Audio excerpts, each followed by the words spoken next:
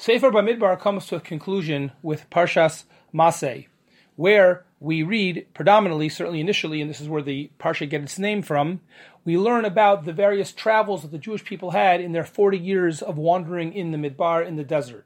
And the Torah lists with great detail through the opening of this Parsha 42 locations, 42 places that the people came and went from over those 40 years. The obvious question is, why would the Torah feel the need to include this, and certainly to include it with such great and lengthy detail?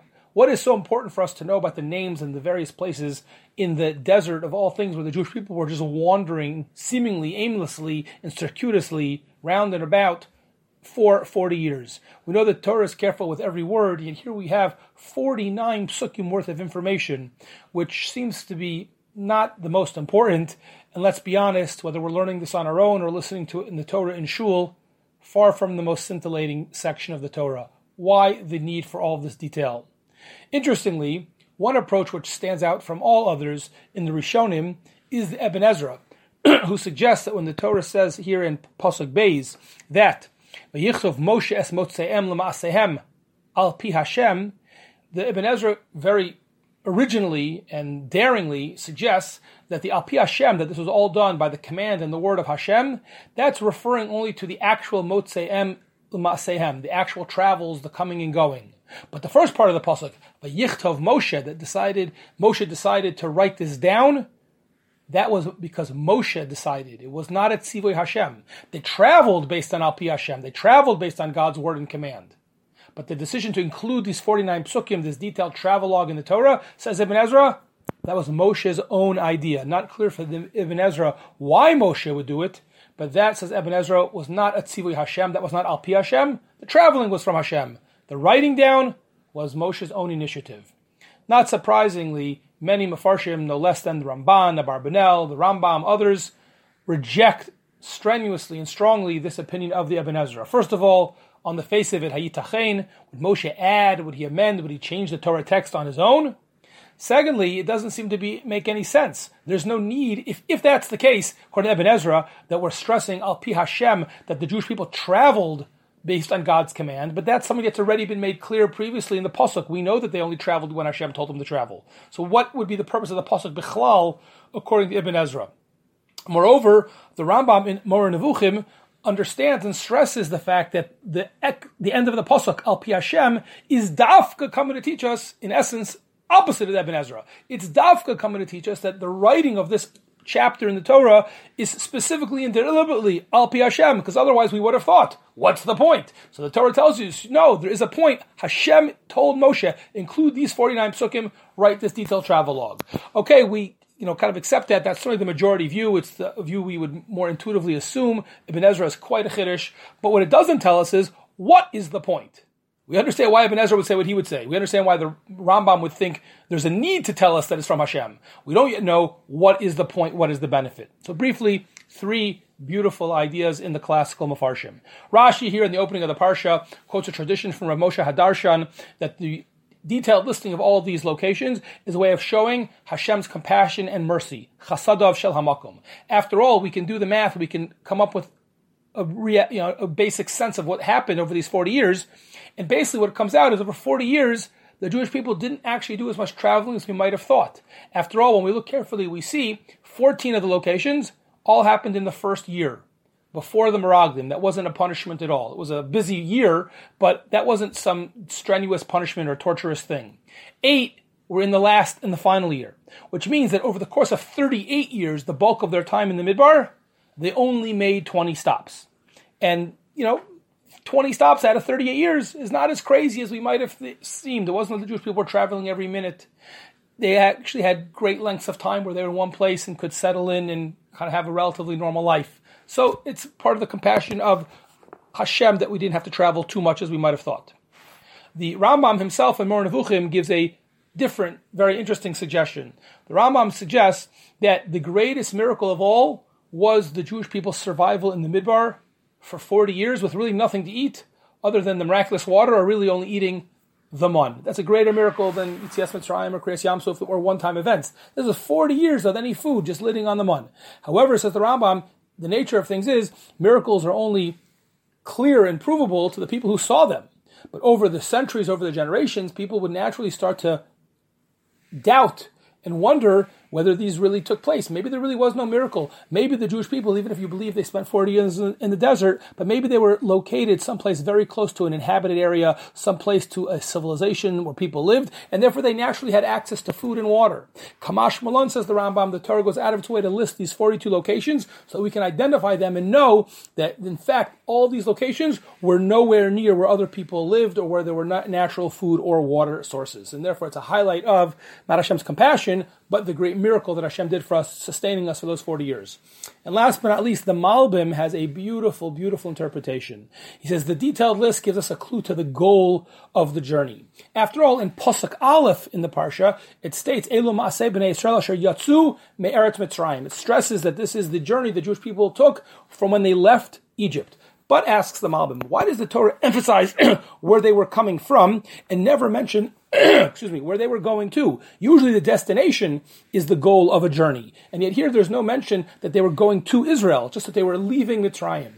Answers the Malbim to teach us that the Ikar of this journey was not its destination, although that was important, but the Ikar of the particular destination in the 40 years was the departure. Not only for the Jews to leave Mitzrayim, but to get Mitzrayim out of the Jews, for them to purify themselves. If the goal had been merely to get from one place to another, from Eretz Yisrael, from Egypt to Mitzrayim, from Egypt to Eretz Yisrael, they could have had a relatively quick and short journey. The lengthy route was chosen because we needed this much time to purify ourselves, step by step, location by location, to be ready to enter into Eretz Yisrael. It was only then, when we finally had gone through all these 40 years and 42 locations, we were on the level to exchange what he said was the simloseim hatzoim, the gross clothing that we were wearing, and put on the holy clothing of Tahara and Kedusha to be appropriate to enter Eretz Yisrael.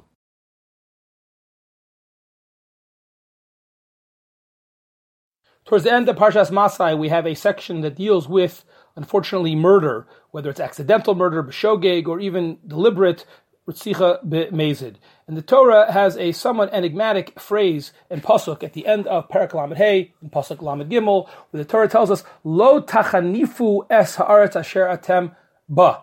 What does that mean? Lo tachnifu, the world? So Rashi explains from the Targum, Lo tarshion, don't bring evil, don't bring guilt upon the land in which you are living in. Ki adam hu yachnif es haaretz. If you spill blood, that will bring guilt, that will bring evil into the land. Ul haaretz lo yuchapar ladam asher shufach ba ki im badam shofo. And the earth will not forgive the blood that has been spilled there unless you spill the blood of the perpetrator, of the murderer, of the man or woman who had committed the murder. It's a very important and understandable pasuk, as it were, the value of human life, the prohibition and morality of murder, how that can contaminate the land of Israel. However, as Rav Moshe Feinstein asks in his Sefer, Darash Moshe, why would the Torah choose to make this point in this pasuk by using such an awkward term as tachanifu, or yachanif? We're familiar with this phrase much more commonly from the prohibition of chanifa. Chanifa usually means flattery. There's a prohibition to excessively flatter people who don't really deserve it. That itself is something from the Torah that frowns upon. And why would we use a term that in its more natural understanding, typically understood, means not to flatter? So we need Rashi and the Targum to help us figure out that in this context it means something different. But why use that term? Wouldn't there be a much easier phrase that we could have used to make the point in the pasuk? Why use this borrowed term, which usually and literally means don't flatter?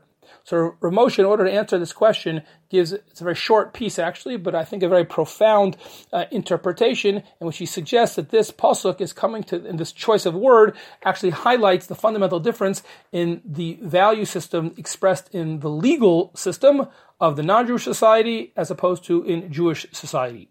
In the non-Jewish society, over time and over history, says Rav Moshe, in the best case scenario, and unfortunately there have been many societies that have been far from the best case. But in the best case scenario, when they enact laws such as don't kill or don't steal and things like that, it's for a stated purpose of tikkun ha'olam, or Moshe refers to as yishuv ha'olam, the better ordered and running of society in which people can live without fear that, if they go to work one day, they'll come home and their house will be robbed, if they can go to work one day without worrying about being killed. You can't have a society run that way. You can't have a yishuv ha'olam that runs that way. And in fact, this is a very legitimate value that the Torah itself and Chazal themselves endorse, as the Mishnah, and Rav Moshe quotes this in Perkei Avos, the famous Mishnah in Perek Gimel, tells us that for Jews who find themselves in a guests in a foreign society, we should be davening for the successful shlomo shel malchus, for the successful running of society by that local government. Shilmole mora ish esreyu chayim below. If people can't live with a proper sense of respect or even fear for the law and order that comes from on high, from the government and its police force, etc., without that, the sense of respect or even fear of authority, people will, as the Mishnah says graphically, Ishes Reyo Chayim Below, people would swallow each other whole. In other words, there'd be total anarchy without the imposed order from the government. And we recognize that Yishuv Ha'olam and Tikkun Ha'olam is something very legitimate. We would even daven for it. Rav Moshe, however, goes one step further. He says, if you want to understand the non-Jewish societies, you have to take this phrase very seriously and even literally. The Yishuv Ha'olam, or the Tikkun Ha'olam, puts the emphasis on the Olam, on the earth, or on society. The goal is what's best for society. What's best for society is to treat the individuals with respect and respect their property and person. But the goal is the betterment of society. And therefore, says Rav Moshe, if you would come up with a situation in which they determined that for the betterment of society, certain people can be killed, then that could be rationalized. Because after all, the goal is the betterment of society. So for example, says Rav Moshe, what about euthanasia or mercy killings, people who may not have that much time to live, or what we would consider by societal standards a quote-unquote quality of life. Maybe it's a drain on resources, it's not really respecting their life, there's no need for their life anymore. Maybe we could easily rationalize killing such people. After all, it could be understood and rationalized as being better for society. That's better for Yishuv Ha'olam. Rav Moshe himself says it's known that as people get into their advanced age, sometimes the medical system, the doctors or the hospital don't put as much effort into extending their life because, they're old anyway. Says Rav Moshe, we know, unfortunately, that some of the most civilized, quote-unquote, societies in human history, some of the most civilized, quote-unquote, countries in human history are ones that preach the Tikkun Ha'olam, and they were among, unfortunately, sometimes the most cruel and deadly. All of this, says Rav Moshe, even though it's coming from a somewhat good place but could become corrupted, all of it can be contrasted, says Rav Moshe, with why the Torah and the Jewish value system, even when it comes to the very same overlapping rules like don't murder or don't steal and the like, we keep those mitzvos because it is Ratzon Hashem. And the Ratzon Hashem in this area, the will of God, the Torah value in this area is that the Torah teaches us that the goal is not the olam, the society, but rather what Rav Moshe refers to as chashivas ha'adam, the innate importance of every individual, what we would call kavod habrios, human dignity. We believe as a Torah value that every human being, kol makayim nefesh achas, if you even save one life, it's like we makayim the whole world. It's not, the goal isn't society, the goal is the dignity and the preservation of life of every individual. Or Moshe refers to, again, as I say, as chashivos ha'adam. And therefore, says Rav Moshe, even if it would be determined in a specific case that it is not in the furtherance of Yishuv Ha'olam, the betterment of society, to save this person, it wouldn't matter. Rav Moshe gives an example. Let's say someone is cognitively deficient, what we might call now special needs, or someone has not that much time to live, chayei sha'ah. Nevertheless, despite whatever rationalizations you could make for not giving them the support they need, let alone killing them, it would be obviously in both cases completely prohibited from the Torah's perspective, because we focus on the dignity and the innate worth of each individual person. Not only would it be prohibited, we'd even be machal Shabbos to save their life. We don't look at grand rationalizations and schemes for society. We look at the innate dignity and sanctity of every individual. Coming back to our pasuk, Rav Moshe explains so beautifully. The pasuk, as it's summarizing the evil of murder, is telling us not only the deliberate, callous murder, that's obviously prohibited, but even lo tachnifu es aretz, don't flatter the earth, the world, so to speak, and say, well, the ultimate purpose of murder and those prohibitions is the betterment of the aretz, of the society. And therefore, if you flatter the earth, the society, and say that's really the goal, then you could come up with rationalizations where in certain specific cases we could even lose life. On the contrary, realize that it's not the aretz, but the adam who is the ikar. And even though we value tikkun olam, that's only when it is b'malchus Shaddai.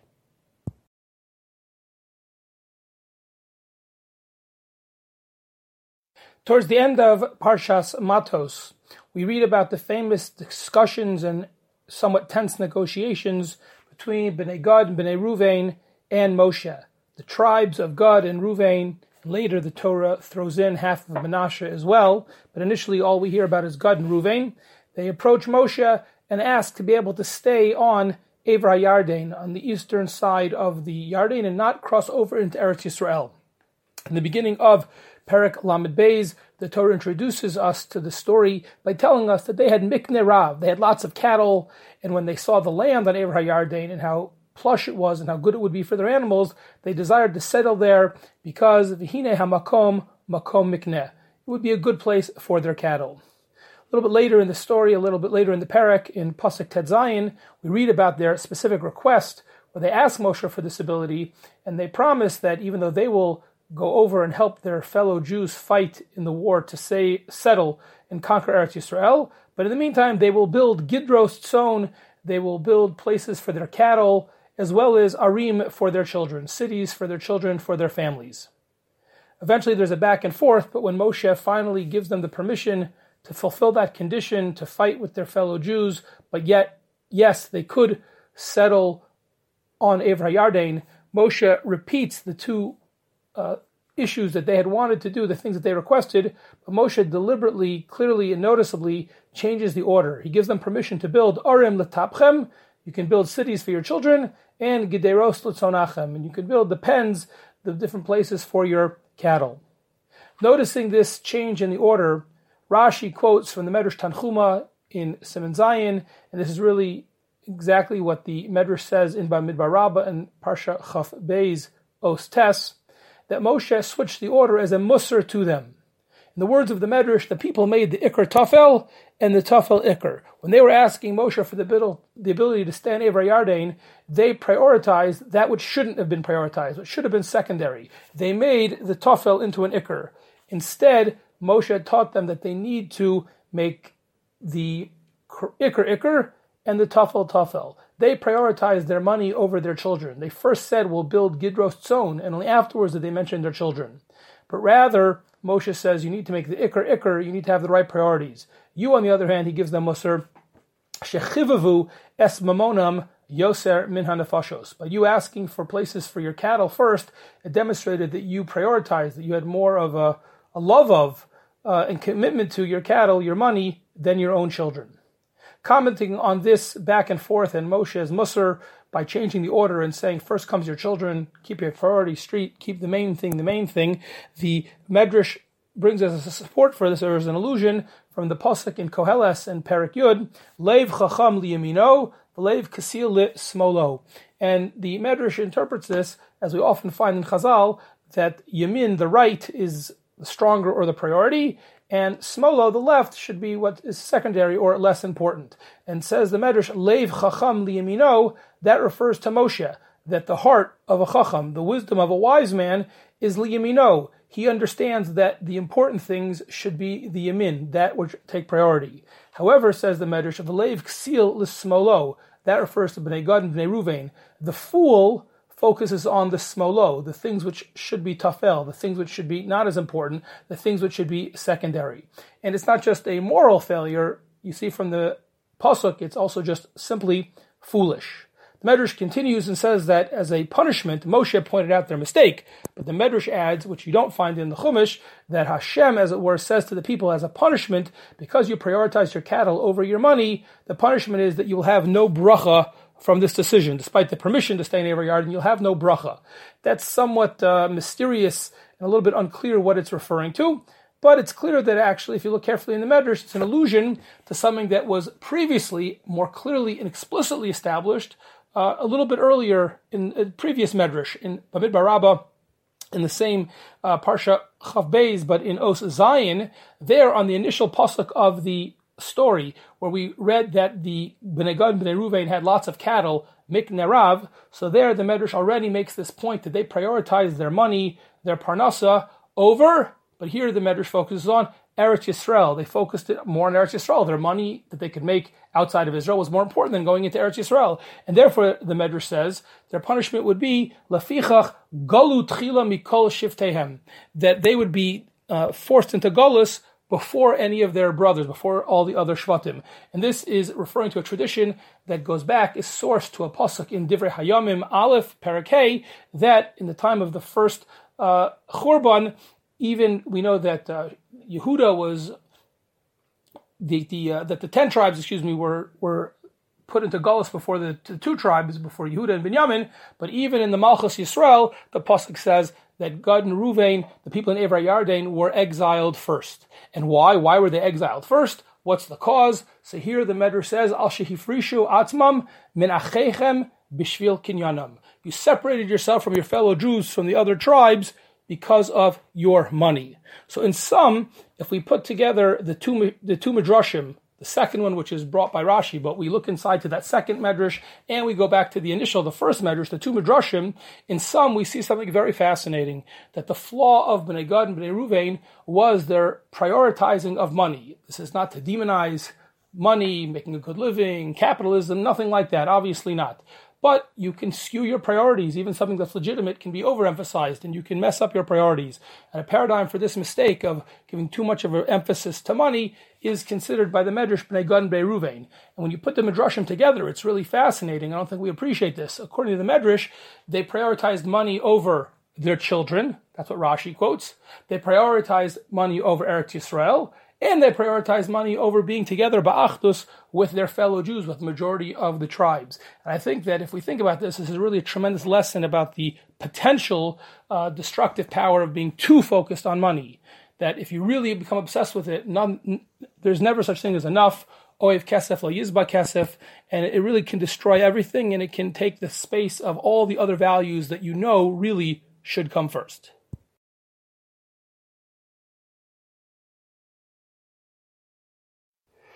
The outset of Parshas Maseh lists the 42 places that the Jewish people stayed and traveled from and to during their 40-year sojourn in the desert. Rashi, in explaining why this is important for us to know what the purpose of this travelogue is, quotes in one of his explanations the tradition that he got from Rabbi Tanchuma, from the Medrash Tanchuma, who compares this in a mashal, in a parable, to a king whose son was ill. And he took his son and he traveled with him a great distance in order to find the right doctor, the right medicine, in order to heal him. Thankfully, it was successful, and on their way back home, as they reversed their trip, they went in the opposite direction of their journey, they passed all the places that they had been. Each time the father took the opportunity to remind his son when he would point out a place, Kan Yashananu, here's where we slept, Kanu Karnu, here's where we felt cold, here's where you didn't feel well, etc., etc. Question is, what is the deeper message of this mashal? What is the nimshal? What is the lesson we are supposed to take? What is the Tanchuma and Rashi trying to convey? Rav Schwab, in his Sefer Ma'ayan Beis HaShoeva, beautifully explains that to answer this, we need to first answer something very strange in the entire listing of these 42 places where the Jewish people traveled, somewhat inextricable even about this description, about this travelogue. On the one hand, even when the locations of major events are mentioned, the actual events, the major events, are never referred to. There is no mention, even though this is a description of their 40-year traveling in the desert, everything that happened, all the places they went to, I should say, but there's never any mention of Kriyas Yamsuf, not of the Mon, Mara, Matan Torah, the Mishkan, nothing, the water, nothing. And yet, on the other hand, every once in a while, the Torah does interrupt the list of places in order to mention what took place at a specific location. But all of these references are actually incredibly curious because none of them seem to be that important at all. So, for example, in Pasuk Daled, it mentions Mitzarim Mikabrim, that at a certain time and place, the Egyptians were burying their dead. When they were busy burying their dead, also Elokim Asar Shvatim, that Hashem had judged their idols. So what? Pasuk Zayin, it mentions V'yashav al pi Achiros asher al pnei Baal Tzafon. That we got to this place by Chiros, and it was near Baal Tzafon. What does that have to do with anything? Why do we care about that? Pasuk Ches, it mentions that it took 3 days to get to Mara. And no other time does it mention how long it took to get from one place to another. Why here all of a sudden? Pasuk Tes, it mentions that in Elim there were 12 wells and 70 date trees. So what? Why is this important, especially when you consider all the things that are not mentioned? So Schwab explains so beautifully and profoundly that the theme is that these were places where something happened and the Jewish people should have and could have been inspired, but they weren't.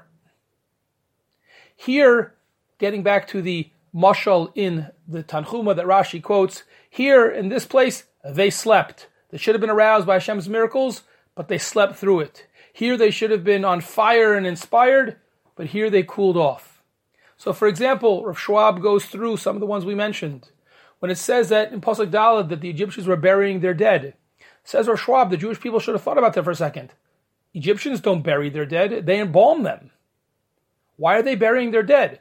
So that's what the pasuk says, that Hashem had, so to speak, done judgment with their idols. Hashem had, so to speak, killed their idols, i.e., they themselves realized their avodah zarah was foolish and foolishness, and there was no reason to embalm for that idol. So you see the incredible thing of hashkacha. Even the Egyptians are recognizing the truth of Hashem and the foolishness of their avodah zarah. The Jewish people should have been inspired by that. They should have seen the hashkacha in the Egyptians burying. But they didn't, because they were sleeping. Kan yashananu.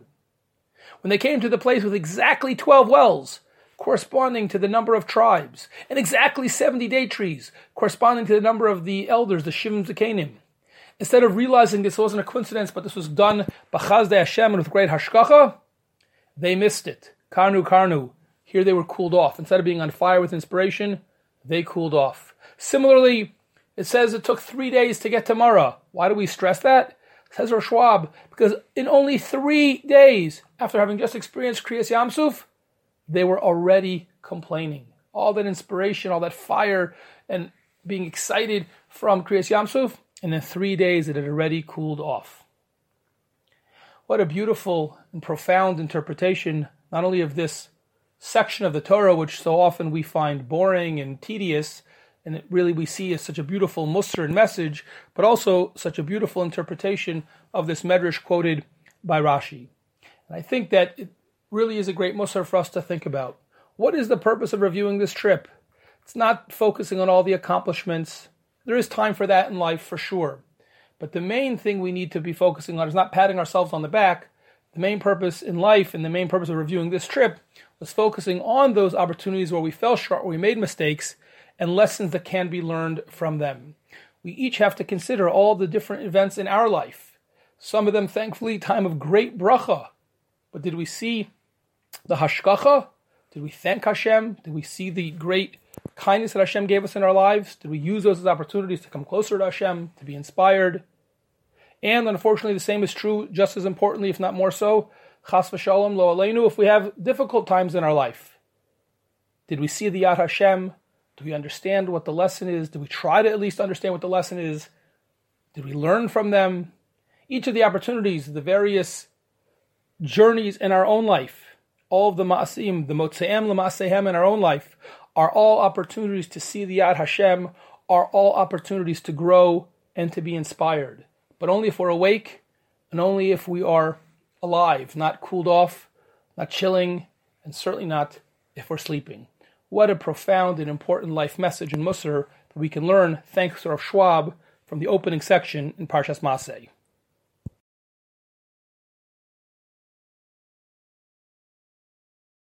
In Parshas Matos, we read about the Jewish army returning victorious from their battle with Midian, at which time Hashem commands them to purify the kelim that they have obtained as booty in that war.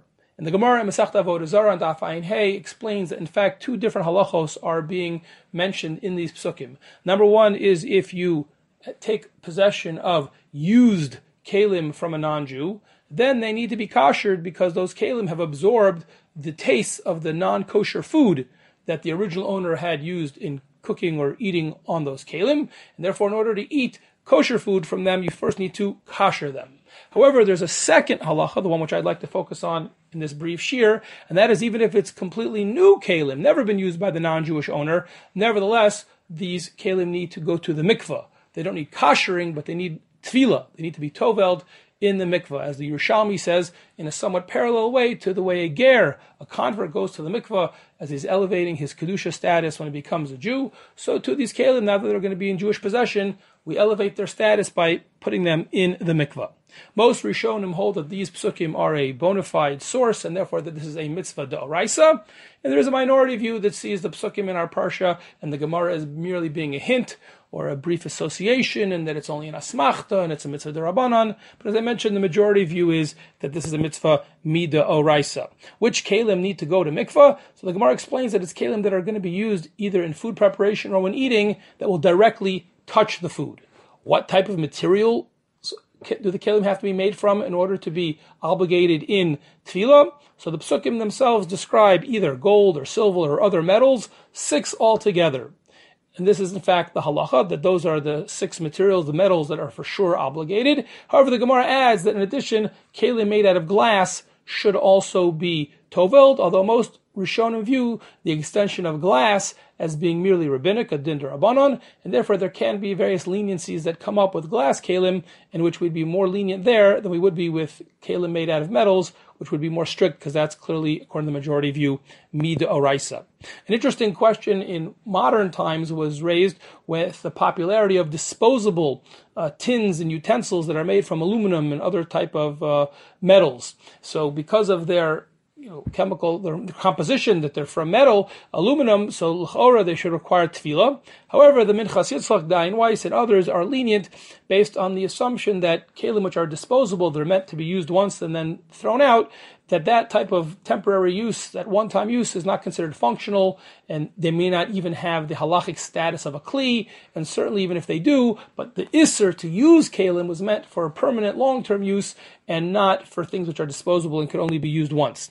If a person intends to use what is usually referred to as a disposable tin, but you don't want to use it as a disposable, at least not right away, you want to wash it and reuse it, so that is actually an interesting halachic question, whether in that case you would need to be tovel the kli, and if that is something that's relevant to you, you should ask your local rav.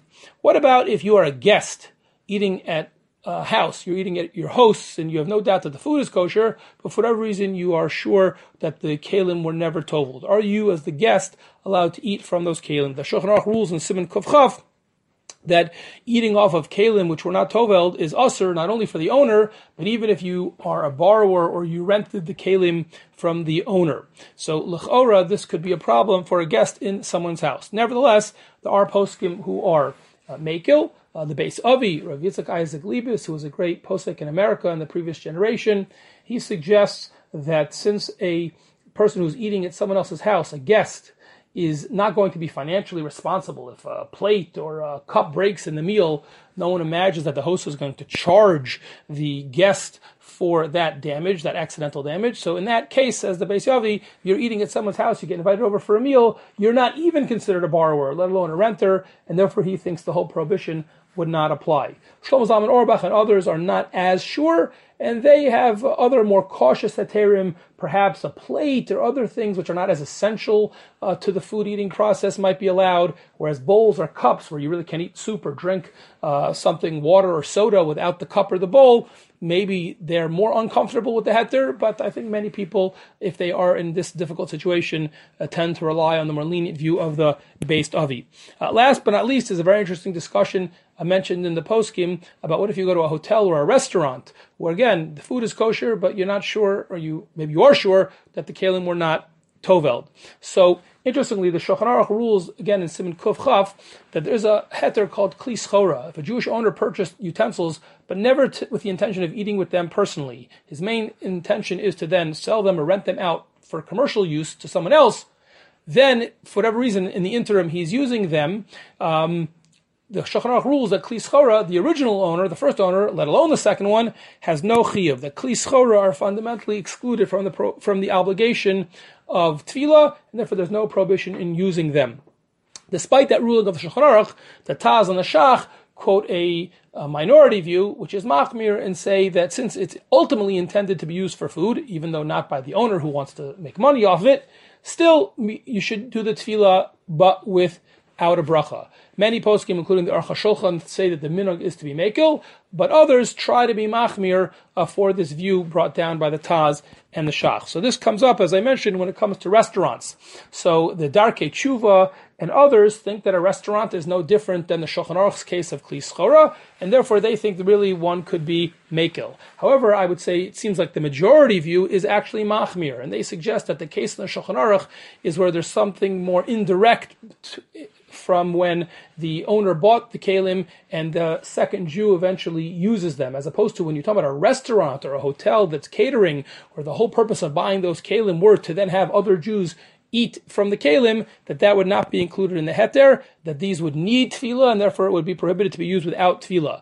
However, even these poskim or machmir do suggest various heterim. As we mentioned, some say, well, maybe a plate might be better than other things, and still other poskim hold that really you could be mekel b'diavad on everything, l'chachila better to avoid it, but Rosh Zalman Auerbach and the Minchas Chitzuk and others do say that b'diavad, even in a restaurant, one would have a right to be mekel, even though they do argue l'chachila, those should have been toveld.